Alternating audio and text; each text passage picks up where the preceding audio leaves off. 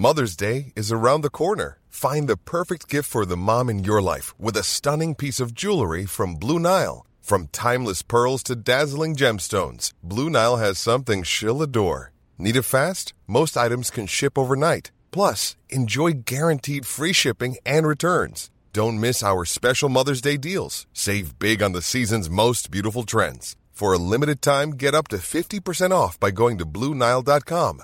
That's BlueNile.com. Many of us have those stubborn pounds that seem impossible to lose, no matter how good we eat or how hard we work out. My solution is PlushCare. PlushCare is a leading telehealth provider with doctors who are there for you day and night to partner with you in your weight loss journey. They can prescribe FDA-approved weight loss medications like Wegovy and Zepbound for those who qualify. Plus, they accept most insurance plans. To get started, visit plushcare.com/weightloss. That's plushcare.com/weightloss. Hey, it's Paige DeSorbo from Giggly Squad. High quality fashion without the price tag. Say hello to Quince. I'm snagging high-end essentials like cozy cashmere sweaters, sleek leather jackets, fine jewelry, and so much more. With Quince being 50 to 80% less than similar brands. And they partner with factories that prioritize safe, ethical, and responsible manufacturing. I love that. Luxury quality within reach. Go to quince.com/style to get free shipping and 365-day returns on your next order. Quince.com/style.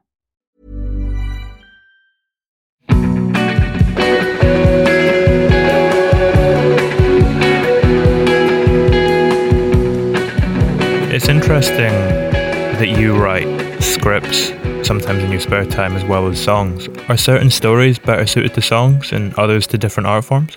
I mean, I think that I don't like to shove too many words into songs. Like I like to keep them a little vague, and screenwriting feels like I can shove a little bit more of a narrative arc into some. I mean, I sometimes songs can be narrative arcs, but I don't know. I don't feel like I'm like a Bob Dylan person where I can just like write verses that are crazy long and like poetic or whatever. So with scripts, I feel like I can get like my yayas out, just like writing dialogue and like fun plots and twists and turns and stuff. Whereas like songs, I can I feel like I can find myself to verses and choruses and stuff. But yeah, I don't know. It's just I get bored of one, so I have to do the other, I think, at a certain point.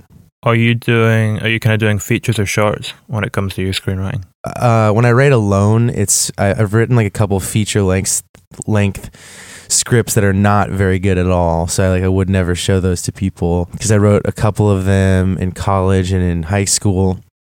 And they were just like derivative and just kind of fun exercises. And I was way more developed as a songwriter, I think, than a screenwriter. Like I was just copying people more when I was writing scripts. But like I write with my friend now, and we're doing, he's like my childhood friend I've known since I was like 3 years old. And we're trying to do a couple pilot ideas, like just like 30-minute little shot, like one shot things. But yeah, just kind of, I mean, I think just cause he's going to be a doctor, and he's like going to Harvard online. And so we have a completely different life trajectory, but we are just trying to maximize the time that we have, since we, can both be physically in similar spots because of quarantine. And we're with our folks, so we're just trying to write weird script vibes, together, which is fun. Why do you think you were more developed as a songwriter as opposed to a screenwriter from an earlier age?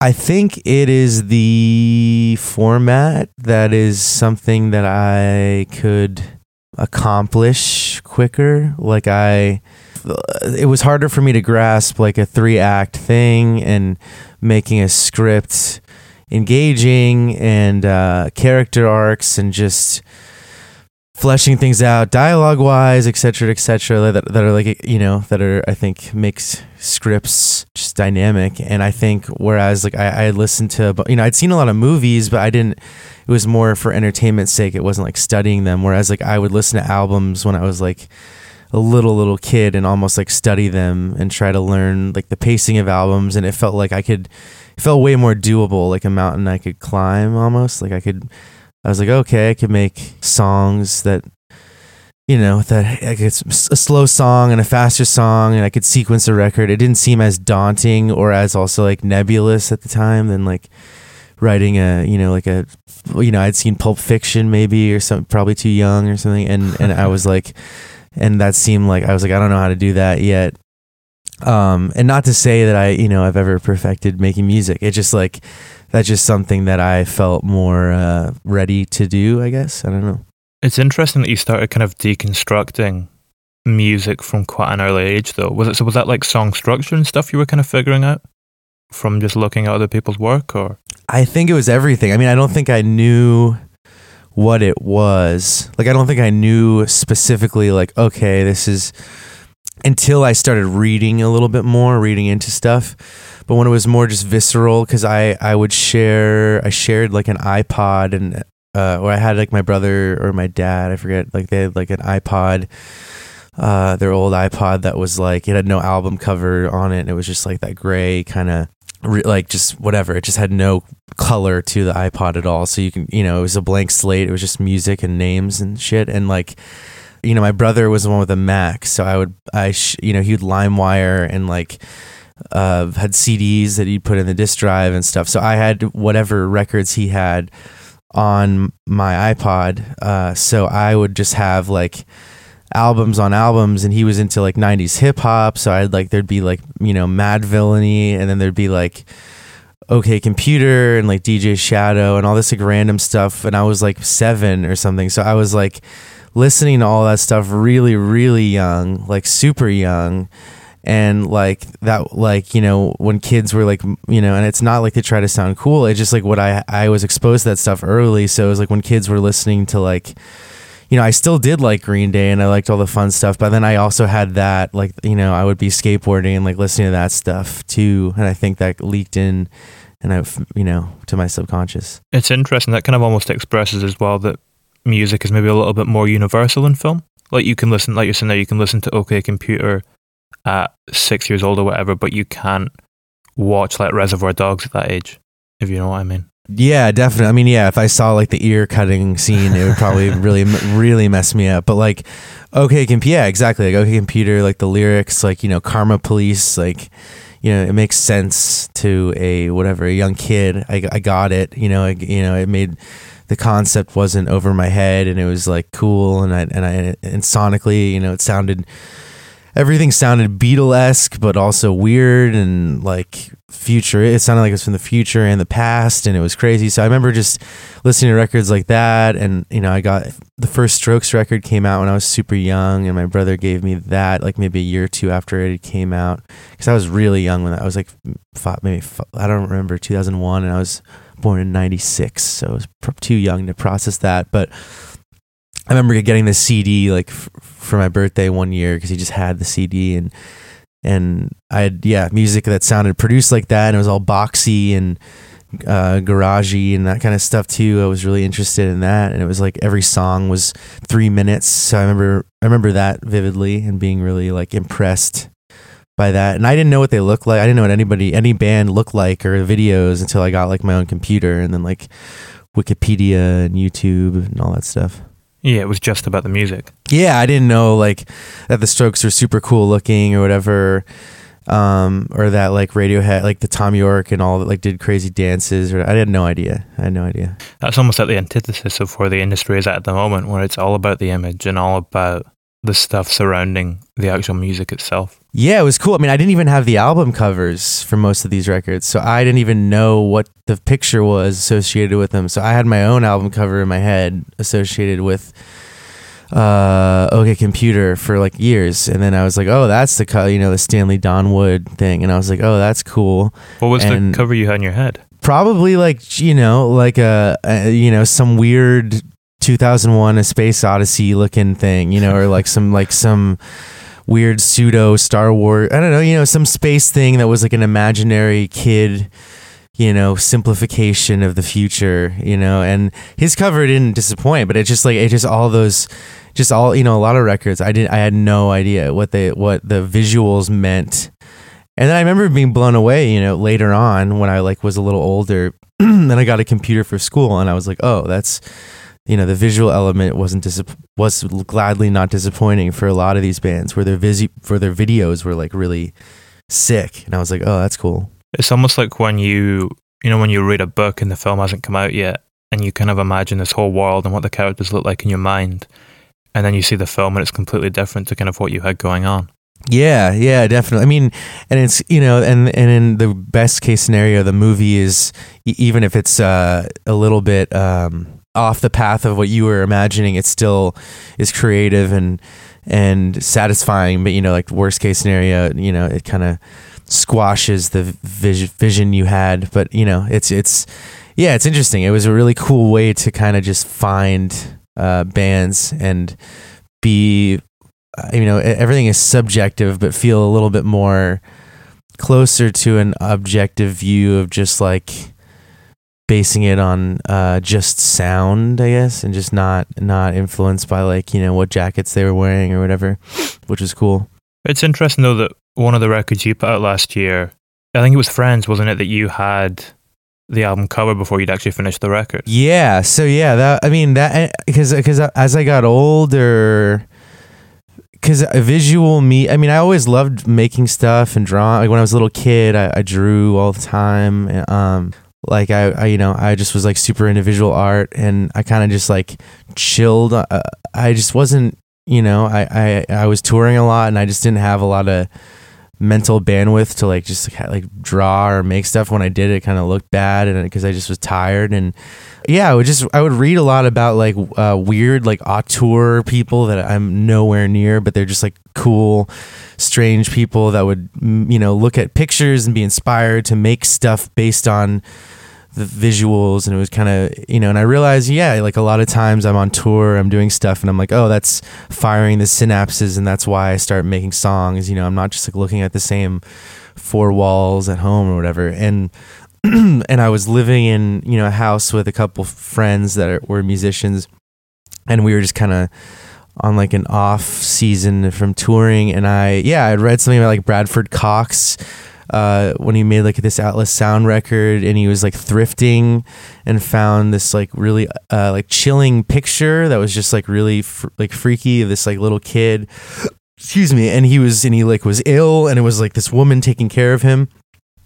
And I was like, whatever, that's just strange. I don't think I'll get lucky enough to find something that eye grabbing. And I just kind of walked probably like a mile and a half just around the area where I lived. And there's all these antique stores and thrift stores and stuff. And I went to one that was, you know, looked like there was no chance of finding anything of meaning or value. It was super weird, like art, just a craft store, and it had like this little this like bucket of like weird old like people's just donated their family pictures and weird stuff. And then I saw that picture, the cover for that record, and I thought it was super weird, like this kid's faces. And then I went home and I like did a draft where I was like drawing over it digitally, and then a better artist did it. But like I don't know, it was cool. It was a cool like reversal of that, where it was like, let me start with the picture and then see what songs happen. You know, like in that concept. You know, not making it too much of a concept record, but just having fun with stuff. You know, so I don't write the same tune every time.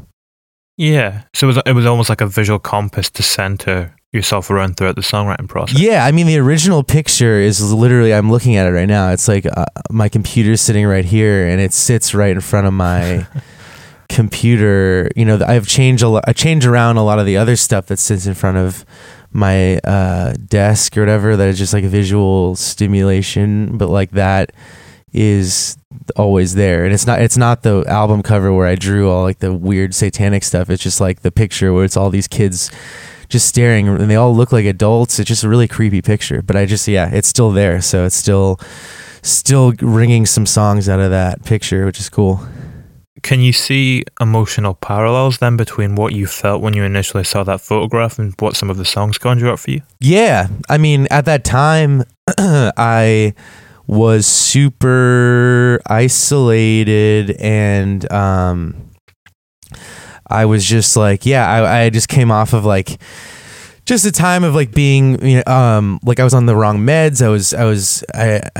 I don't think I was even diagnosed with like epilepsy yet. So I was just like getting these like weird nebulous seizures and random shit. I just was going through crazy transitional period, and also having to tour a lot. So it was just like this, like my body was like worn down, and I was, and I wasn't easy to be around. So I had a lot of like distance from people, and I was just alone writing a lot of tunes, and I would, I self-isolated a lot just because I just wasn't very social, and touring was like hyper social. It was like every night seeing people and merch tables and all that stuff. So I just would, completely recoil when I got home. And so like I looked at that picture, and then like the Where Have All My Friends Gone, that name, like that title was like in my head. So it was like, I was like, all right, that's like the thesis statement, for the record. And there's the visual. So it was a little bit more focused than like when I sometimes make a record and it's like a playlist on my computer, and then I get a name, and then I sequence it, and then I, master it a little bit more, so it feels like it flows better. It's just like it was more of a project, like another person mixed it differently than I would usually. So yeah, it was different vibes.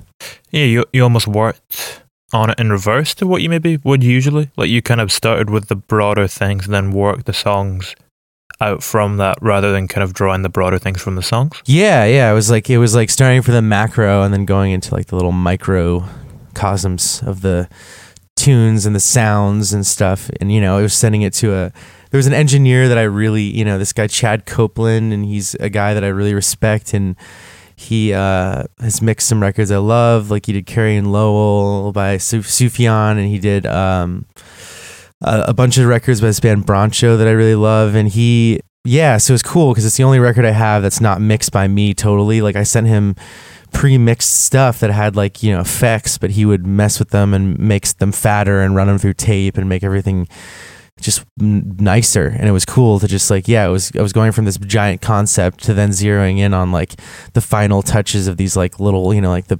frequency on the bass, talking to him about that. So it was interesting. Are you a perfectionist in that sense? Yeah, no, I'm like super OCD about sound for sure. Like I'm nuts about that. Is that where the song OCD came from? Yes. Yeah, definitely. Yeah. There's no mistake about that. Yeah. It's interesting as well, because I think that's the song you start off, you're kind of singing about a ball in the yard, right? It's kind of got that childlike thing, motif that kind of seems to pop up in a lot of your stuff. Yeah, I mean, the initial idea of doing like the boyo thing was that I was supposed to sound like I was really into the idea of like sounding like a little kid, or sounding like androgynous, or just like not sounding like, because I just like naturally do, like if I sing a certain way I can sound like this like deep voice crooner, but I just like I have a couple different voices that I have, I guess, and none of them are disingenuous. It's just like whatever I'm feeling. Yeah, so I started off just kind of like embracing this kind of like feathery thing, and so I feel like it informed a lot of the lyrics of just being like, all right, it's about innocence or innocence lost, or whatever, whichever one, depending on the tone of the song. Yeah, I mean, the last two records that you've stuck out have a certain kind of darkness to a certain extent, and a weight that perhaps things you'd released before didn't in the same way. Did that impact the voice that you chose for those records to deliver the music with? Yeah, I think I was consciously trying to sing, because when I made my first record, or my first boy record, I think I was maybe 18 or 19, and I think I'm 24 now. So it's just, I think my voice has changed a little bit, just like by nature of getting older. So I think I also just trying to like sing a little bit more in like my current range, and then also just trying to just do stuff that's like, because sometimes I just like make rules for records, like, this record is going to be more fuzzed out, and my voice is going to be more like format shifted, and and reverbed, or it'll be more clear depending on whatever. And the more recent ones, it's been like song to song depending on the vibe, which is just something like a new rule, I guess, I've made. So each of the songs have different rules as opposed to the whole records having the same kind of set. Yeah, because I think I just like, I think I used to be really strict, and because I liked like those like early 2000s, like really one sound records where the vocals were processed one way the whole time, like Interpol or the Strokes, or I don't know, they sounded like really consistent. But then there's also great records from the 60s and 70s and also from now and all over the place that are just like the production varies from song to song and it still sounds like a record because there's still little saturation tricks and things you can do. I can get nerdy about it, but it's like but it's not this like blanketed approach where it's like, all right, we're just gonna like spring reverb the crap out of this voice, every song, even if it's like a ballad. Sometimes you need a little dry vocals, and I used to be scared of that, and I think I'm way more confident in just singing normally and like putting my voice up front now. Oh, so almost a little bit maybe less self-doubt than previously too?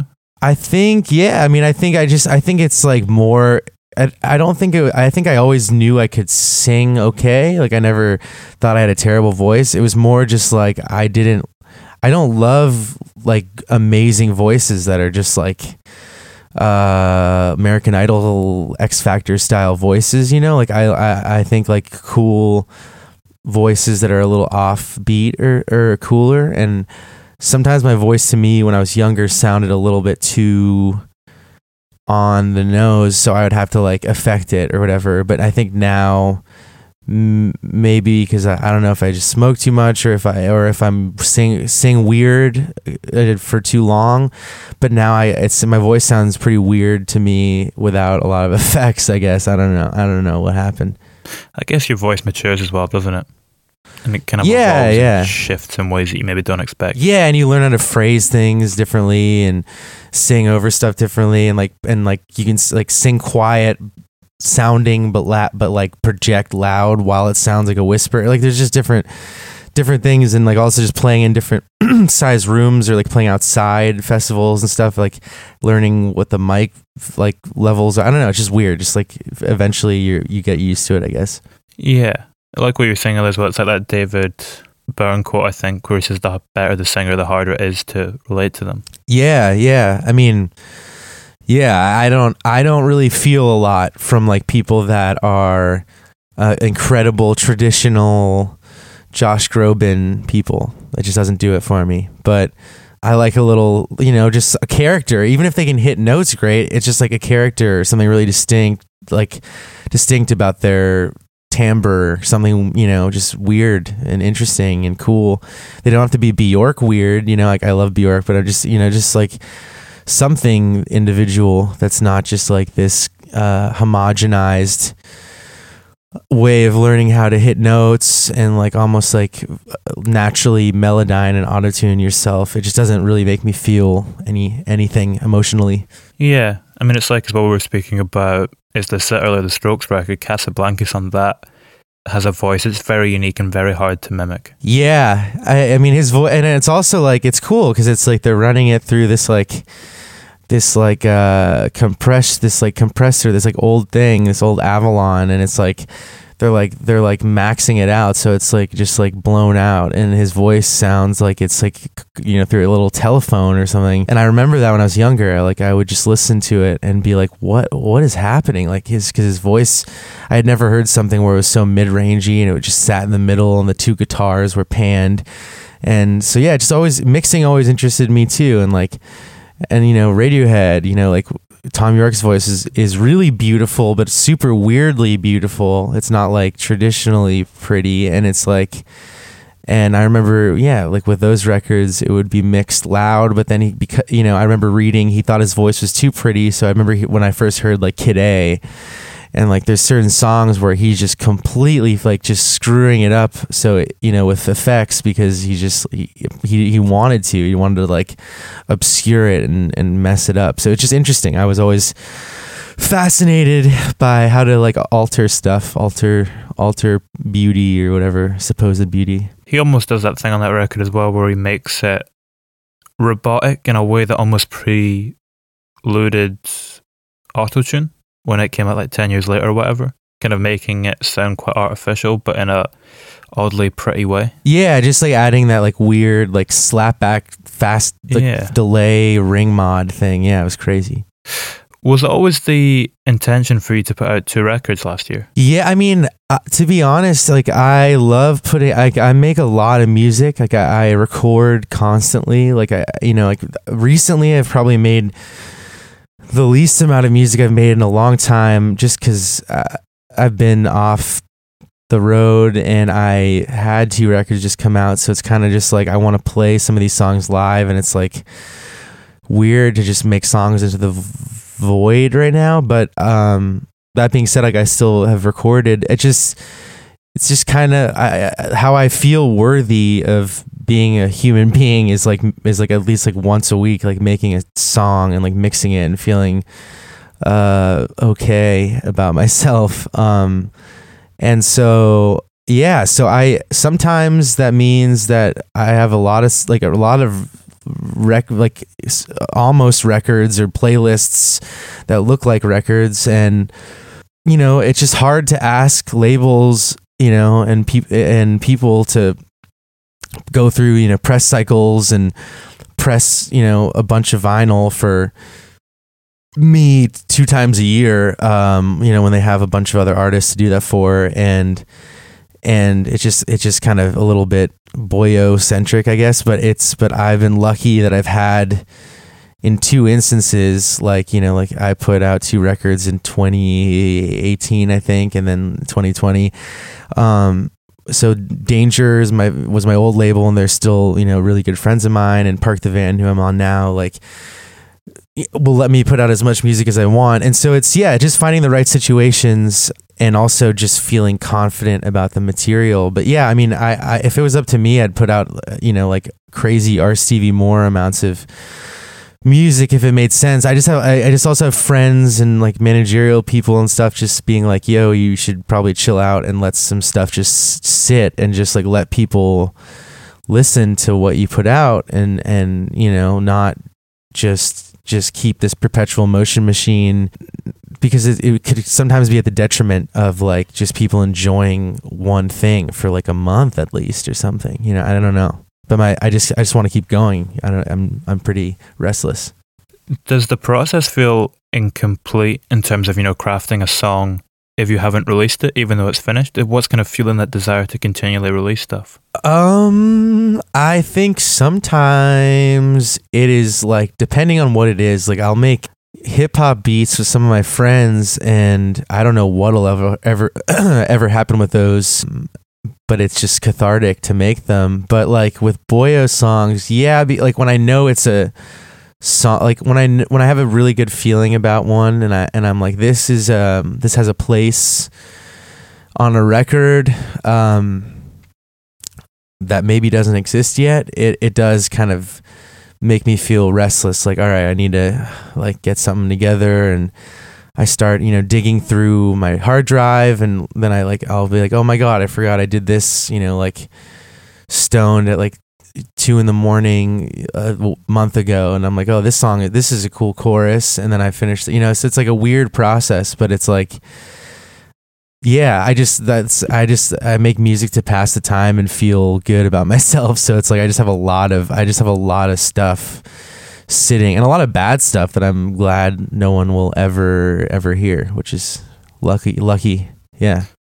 At what point do a collection of songs become a record or become an album? I think or start to feel like they're an album as opposed to just individual tracks. I mean, it's just like at first it sometimes doesn't feel like one. Like I'll put a grouping of songs together, and I'm like, I don't know, and it'll take just kicking a song off and putting a song second or something, and then listening to them all together and being like, oh, this is a record. And I'm like, oh, that makes sense. Sometimes there's just like one ugly duckling tune where you're just like, oh, that's throwing everything off balance, off kilter. Or it's like the sequencing. There's like 3 peppy tunes, and then like the second side, hypothetically, because I have to think in vinyl a lot of times. So like I try to make stuff that would fit onto vinyl. So it's like under, I think, 40 minutes. So it's like, I think of the sides and I'm like, oh, side B is so boring. So I try to like just try to even it out, you know? Yeah, it's a kind of natural way of structuring it if you kind of have the vinyl kind of ordering in your mind. Yeah, it's super fun. It's super fun to think that way. And it's just to have that option. And to also, it's super satisfying because like when I've had it now with like, let's see, with 3 of my 5 records now, and we're gonna do another reissue. There's gonna be a couple more that'll be pressed to vinyl now, which is gonna be cool. So I'll have this experience again, but it's like where I get the test pressing when it's, you know, and like the vinyl masters are sometimes slightly different because they have to kind of be careful about the bass, you know, whatever with the needle, and I don't really understand the science. And I'll get the test pressing and I'll put it on my record player and I'll be like, oh, this is a record. Like it's legitimate. Like I'm playing a record, side A, side B, and that's when it's done. And even if I hear like a little, like a drum fill that I'm like, oh man, I'm like, it's on wax, baby. You know, it's like, it's like, what am I going to do? You know, it's like, it's there. So there's something cathartic in the finality of that. Is that catharsis linked to the closure of it? Or is that when you achieve closure with the record? Yeah, when it's out, and when it's out of my hands, when it's in my label or you know, even if it's like a digital only thing and it's just out, it's there.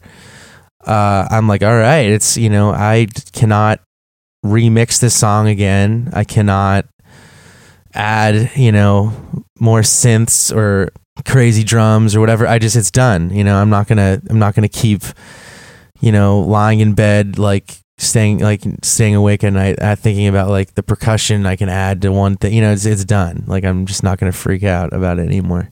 You were saying, you know, a few moments ago as well that when it comes to feeling like an album, you might take out track 2 and then move something else around and suddenly the puzzle kind of slots into place. Can that ever be paralleled on individual songs as well? You know, if you say you move a couple verses around, take out a section, and suddenly it kind of feels right. Yeah, definitely. Like sometimes, like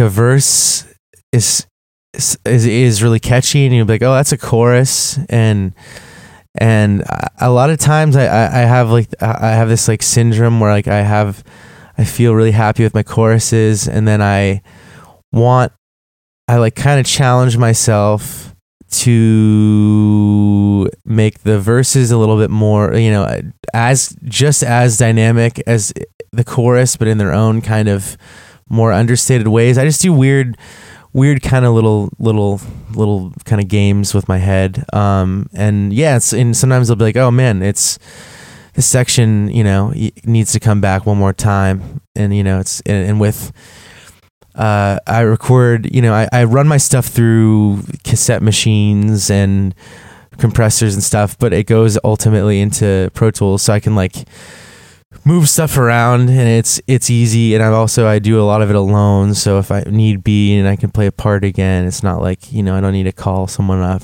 So it's pretty streamlined. Yeah, you're in complete control of it, of every kind of part of the construction. Yeah, it's like a fun little puzzle is like how I look at it. It's just like, it's fun to be like, oh, okay, like this frequency range feels like it's missing some punch, and I can like, what do I have to add to it? You know, I have like, you know, I have like these weird little dinky, rinky dink or whatever. I don't know how to say it. Like, toy pianos that are like, from, what's it called? Casio. They're like Casio toy pianos. Yeah. And So I have those, and like I'll just like sometimes those will just like fill out like a weird space, and like they'll add a dream pop element, or I have like VSTs and just strange things that'll feel complete. Or sometimes it's about taking away elements, and you'll be like, oh, I really hate something I really just something feels overloaded, and then you'll take out like a percussion track or like a sub that I added, and I'll be like, oh, the song needs to be thinned out. So it's weird. It's just like, it's fun to figure out the puzzle. And when I have friends that help me with it that are really talented, it's also fun. Like, I'm never opposed to collaboration. It's just like a lot of the time I do it at such odd hours, and I sleep at such weird hours. I'm such like strange hermit, like vampire, that I just like, I end up recording at, it's weird. So it's hard to do it with other people. Did those Casio pianos you were speaking about, did you have them as a kid? Yeah, I had versions of them, and then I think they just kind of, I think I gave them away to like cousins and stuff because I didn't realize the value, and then as I got older, I was like, oh man, like I want those back. Like I was like, I want this, like that really kind of weird, kind of half out of tune thing, and also like the drum machines on them have this really like nice thing about them that's really kind of corny, and so I just found a couple like at like thrift stores and on like Craigslist that were super cheap, that like people just were like getting rid of, that had like something little thing wrong with it that I could fix. And so I have like one or two working right now that are like super just fun and inspiring. Like I've written songs on them from just like sitting on my chair watching some weird YouTube murder mystery doc, and then I'm like playing some weird chords with their flute sound, and I'm like, oh whoa, that's actually like by accident I hit like a diminished, and I'm like, oh, that's cool, and then I run and record it.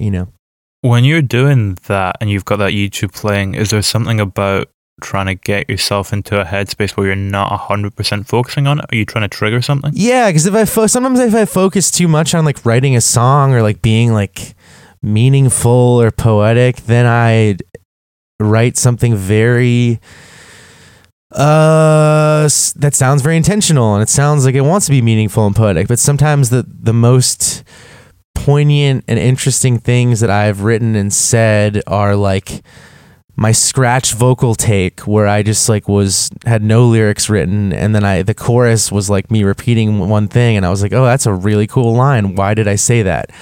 And it's like stuff like that. When I'm like more in a flow state, I come up with cooler stuff than when I'm like, all right, composer mode. It's like, that's just not. I feel like I feel lame and contrived. Yeah. Was that the headspace that Tough Kid came out of? Just because I'm thinking about the structuring in that, where you kind of have the nursery rhyme slightly ass thing with the kind of simplicity and the repetition of it. Yeah, I think that song was literally like I was playing these just like shapes on the guitar. Yeah, and then I just think I was just like singing this like cyclical thing, and it was kind of just supposed to be like a lullaby-ish thing, and I didn't know if that was going to be a song or just a section.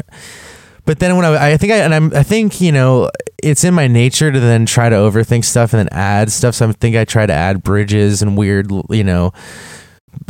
George Harrison-y like stuff to it, and like walk arounds with the chords. But it just didn't. It just sounded like I was trying. It sounded like this is the bridge, but it only worked as this kind of like cycle of a thing. So sometimes it's just like the flow state thing. I cannot fight and battle. I just have to like let it happen. Yeah. Do you almost find it more natural then to express ideas in a simple way, and the complexity comes afterwards? Like when you're initially kind of having in that flow state and it's coming out? I love simple sentiments. Like I love stuff that encapsulates things in few words that are impactful, but that don't, because I love English. I was a huge reader when I was a little kid. I don't know. I don't like flexing vocabulary, but I've been someone who's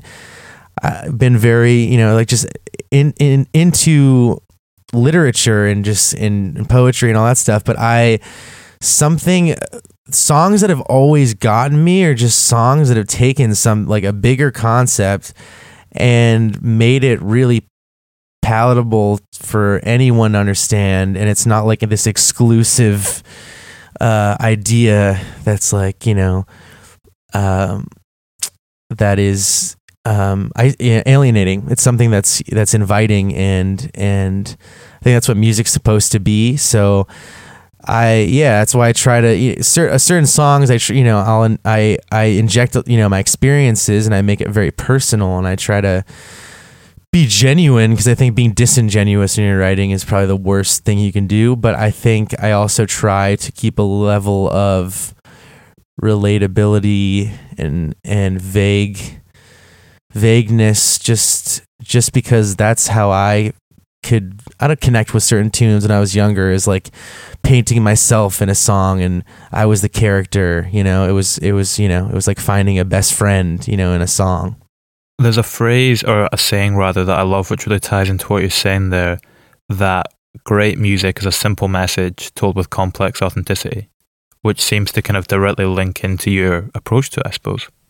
Would that be? Great. So great music, that's cool. That's a really cool quote. Yeah, I mean, complex authenticity. Yeah, I mean, I think, and I think people also, like, I think you can smell, like, people can smell a BS for most of the time. Like, I think most people are pretty perceptive and smart, especially when it comes to their means of escapism, which is like, you know, music or art. And I feel like when they smell whatever BS sneaking in, they know, and they know it's not, they know it's someone going for something. And that's why, I don't know, that's why the pendulum, I feel like, shifts a lot of the times in culture, and people get really like negative and fatalistic about pop music and whatever. But I think there's a lot of hope for people, just fans of music. I see like a lot of tides turning, and people just like getting into cooler and cooler stuff, and younger kids getting into cooler and cooler stuff. And it's just about, I think it's just about like believing in what you're saying. And I feel like I would not believe in this like hyper complex self-important message, because I don't think that's my place in whatever little like tiny crevice of indie rock I got carved out for myself. It's funny as well, kind of following on from what you're saying there, I completely agree with you that people do sniff out something if it's disingenuine. It's kind of ironic that a lot of the music industry is then based around LA, which is a city that seems to have that kind of slight disingenuine edge to it. Oh, definitely. Yeah. No, it does. It does. I mean, it's weird. It's a weird place. Like, LA is a weird...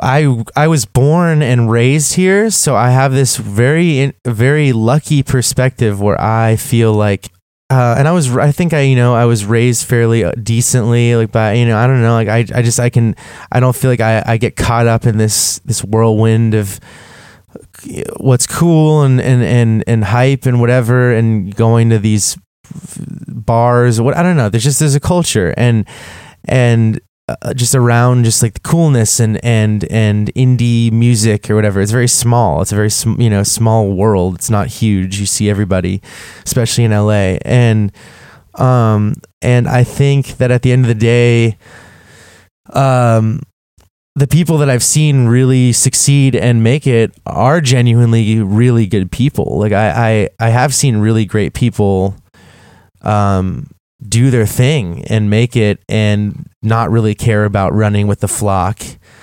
A lot of the kind of crappier people have been snuffed out. And so, it's interesting. It's like LA is the epitome of like the chessboard of,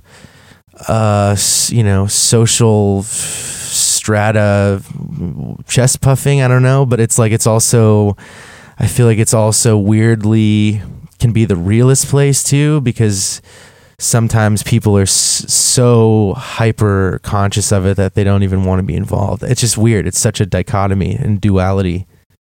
If you grew up there, at what age did you kind of become aware of that and some of the slightly darker aspects to LA?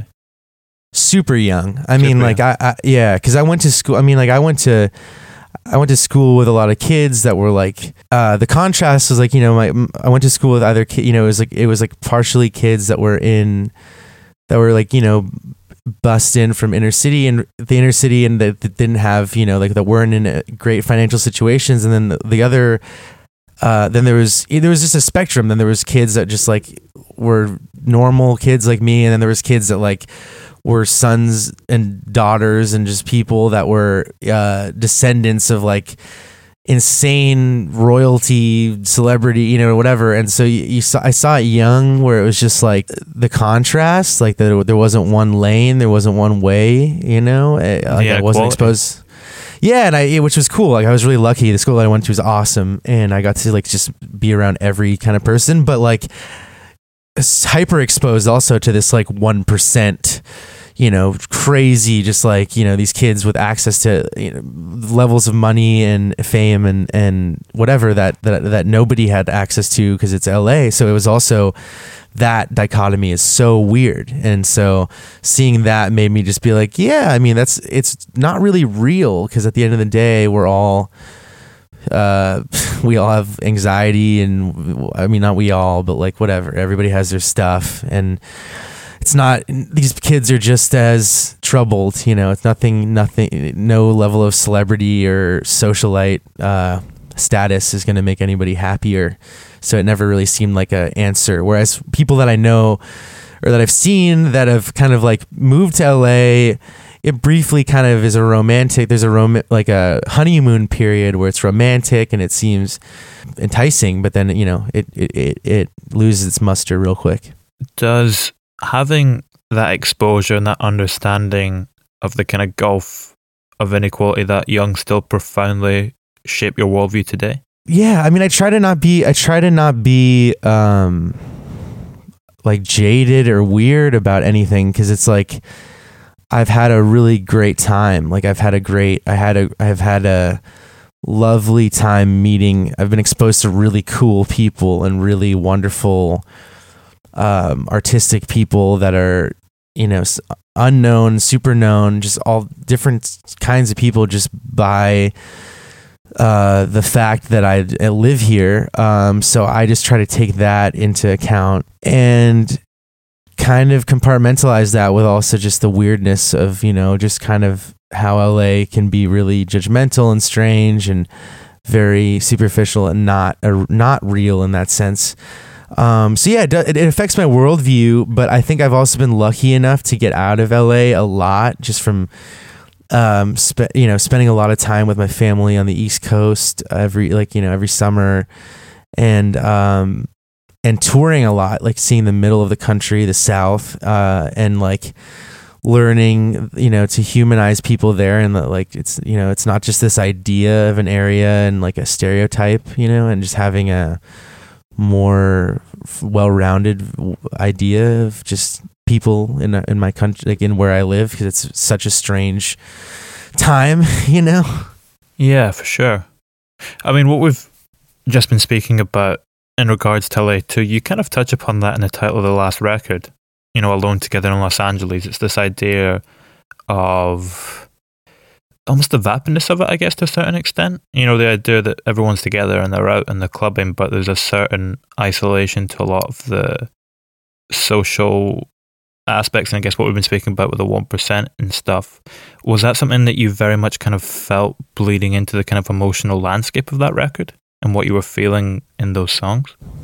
Yeah, I mean, you hit it on the head. I mean, the idea is that it's, yeah, being alone together in LA. It's like you're in this like club, or you're in some area, you're in some kind of, I don't know, you're in this condensed, highly populated area, but you feel everybody's, carrying their own weight and dealing with their own thing, and the togetherness, and there's also just like, there are these hipster bars, on Skid Row, so there's like that duality, it's crazy. So it's like, it just encapsulated a lot of what I feel when I like go downtown, and when I just the whole duality of living here. And I thought it was simple, and I love simple, you know, like we were saying earlier. So it's just like, you know, it said everything I wanted to say in 5 words. So yeah. If you knew as well that you were putting out 2 records this year, were you kind of writing them consecutively, and were you able to work out a kind of emotional crossover or evolution between the two? Yeah, I mean, so, like, they bled into each other in terms of like the sessions, quote unquote. I mean, it's just funny to call them that because it's just like me randomly making stuff. But like, they were made concurrently. Like, it was just like vibe playlists where it was the first one, the Where Have All My Friends Gone record, was just like the darker playlist. Essentially, it was just like the emo one. It was just like, you know, I just was like, those songs fit all together, and I was due to deliver a record to my label, and I have even more B-sides from that record that are just like sitting around that I actually like, that are produced very similarly. But it was just like, I just like kept on trimming the fat, restructuring, sequencing or whatever. And so, yeah, that just felt like a record. But then I kept on making, you know, while I was making those songs, I would make kind of more dancey, psyche other songs, and just put them on another playlist, you know, put them on another thing in my hard drive or on my iTunes.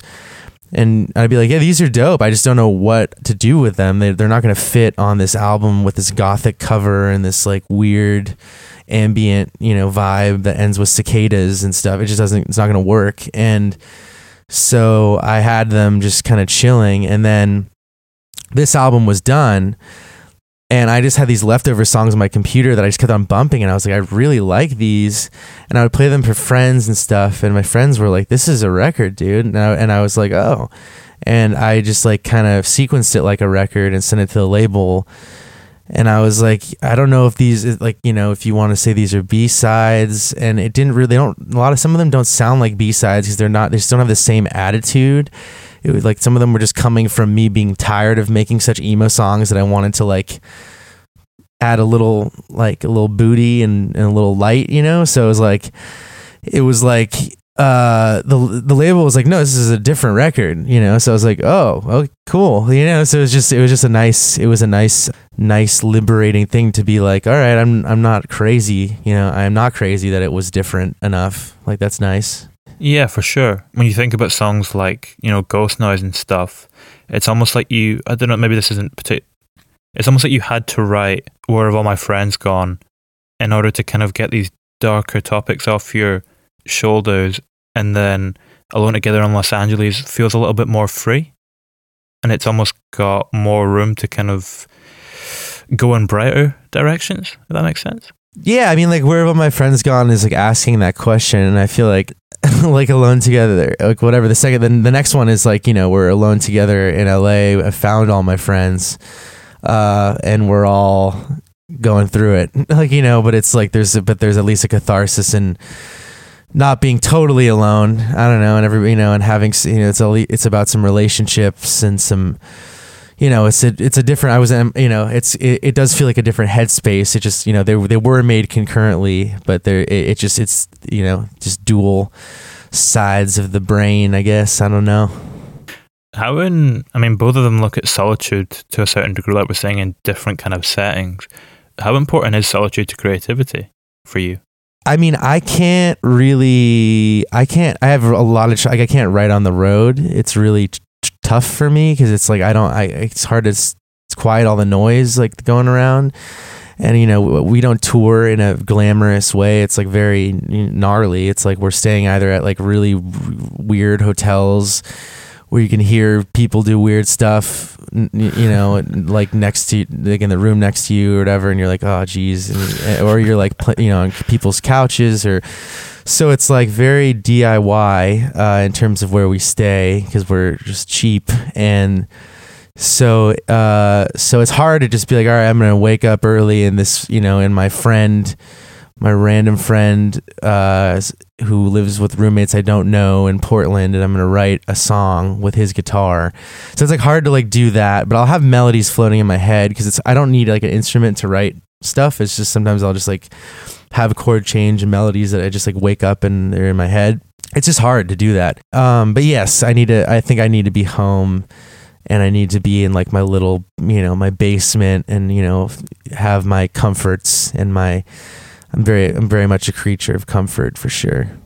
Do you need silence to write? Not necessarily. Like I can, like I was saying earlier, I can like listen to podcasts and do other things and just kind of like half listen to what's going on and like hold a guitar or like be at the piano or have like a little keyboard or like hold a bass or something, and I'll like start playing something, kind of like half doing it, and like be like, oh, this is a cool riff, and then start altering it a little bit, and then I'm like not really listening to the podcast anymore, and then like I can weirdly multitask. I think I have like a level of like functional ADD that is I can use to my advantage. Like with my OCD and ADD, I think I don't really want to get help with because I feel like I need them to work.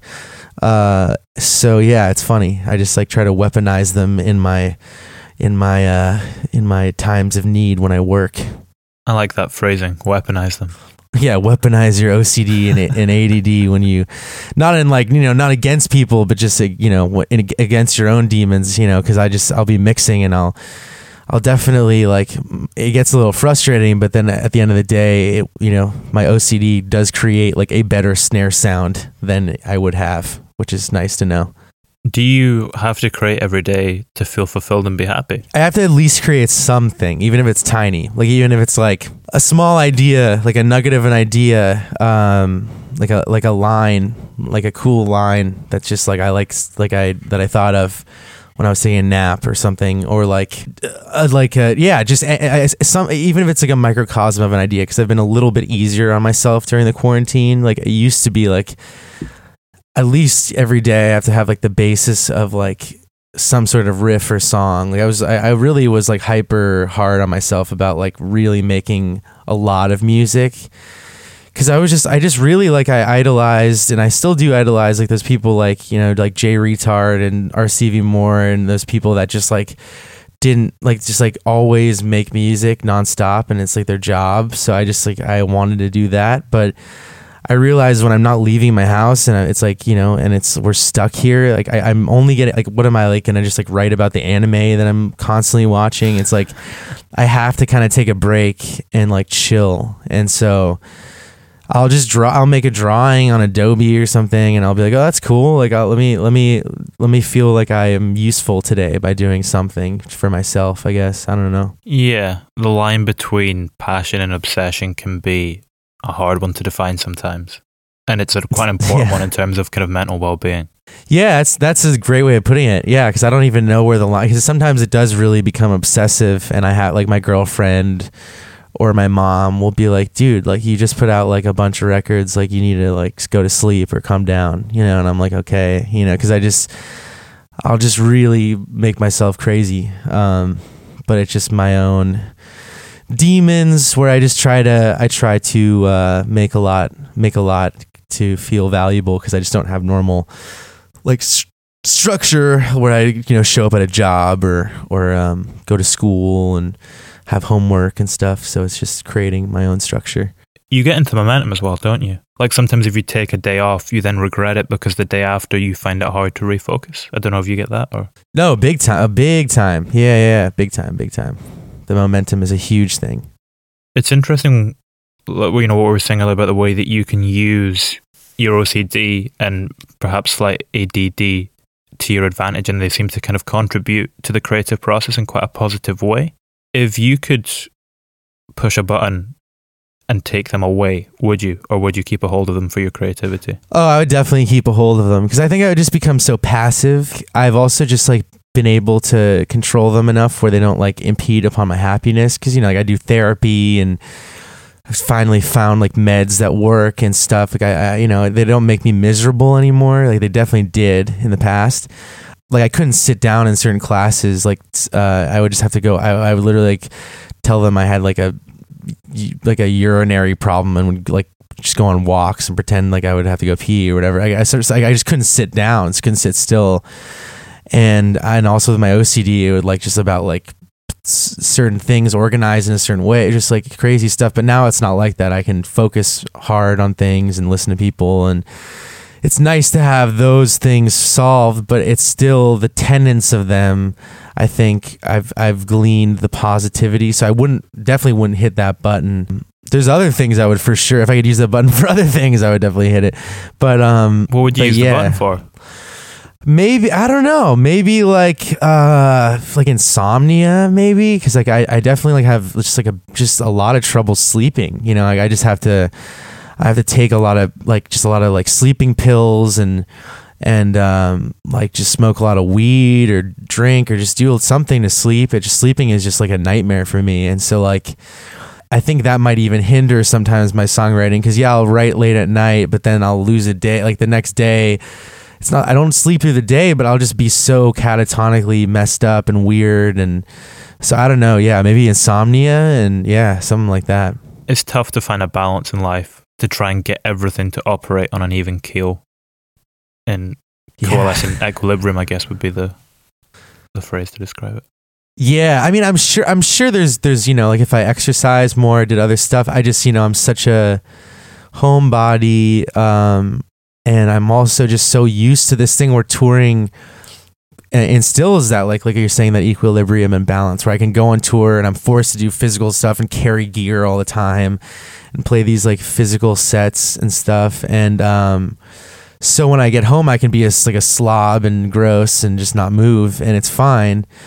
Where now I'm like, this is getting kind of scary. Like I need that contrast. I need that, like, I need to get on the road. So like, my band's like texting me like, like, we're doing Europe, we're doing Asia, like what, because the US is still very nebulous, but like, it's just I'm lucky to usually have that dichotomy, but now it's just so weird because it's just like, I'm just like sitting around like playing more video games than I've ever played. Like I never was a big gamer, but like now I'll like hop on like with my headset with my friends who are all in bands that would be touring, and we're all like just like, oh man, and we're like playing like video games. It's just funny. It's a funny life right now. Yeah, for sure. Do you think, just to kind of wrap us up though, is that tension that can be caused by the imbalance of various things in your life, is that part of what fuels you to make music, do you think, and be creative in that way? Yeah, I think it's a way of like trying to control things in a way that I feel a sense of autonomy and calm over. Like I feel like with music, because there's I inevitably have noise in my head and just like a lot going on with the OCD and with all that stuff, and just I've just had illness and just stuff and just whatever, normal life stuff. Everybody goes through stuff, and there's just a lot of cobwebs to get through when I wake up in the morning and just going like, all right, like, just the depression of the day. And music is just such a beautiful outlet, because it's like, even if it's a chord change that feels really good and cathartic, or a drum thing, it's like, it's an outlet that is always there, that is channelable, and it doesn't feel judgmental, and I can make something terrible to get out the initial like bile before I make something okay.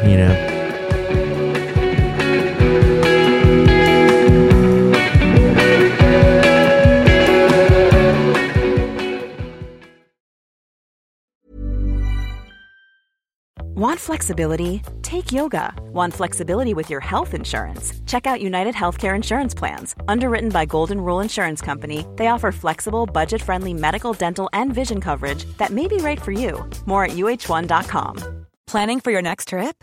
Elevate your travel style with Quince. Quince has all the jet-setting essentials you'll want for your next getaway, like European linen, premium luggage options, buttery soft Italian leather bags, and so much more. And is all priced at 50 to 80% less than similar brands. Plus, Quince only works with factories that use safe and ethical manufacturing practices.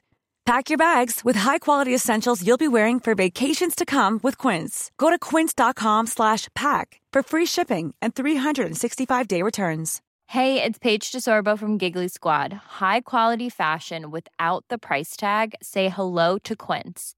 I'm snagging high-end essentials like cozy cashmere sweaters, sleek leather jackets, fine jewelry, and so much more. With Quince being 50 to 80% less than similar brands. And they partner with factories that prioritize safe, ethical, and responsible manufacturing. I love that. Luxury quality within reach. Go to quince.com/style to get free shipping and 365-day returns on your next order. Quince.com/style.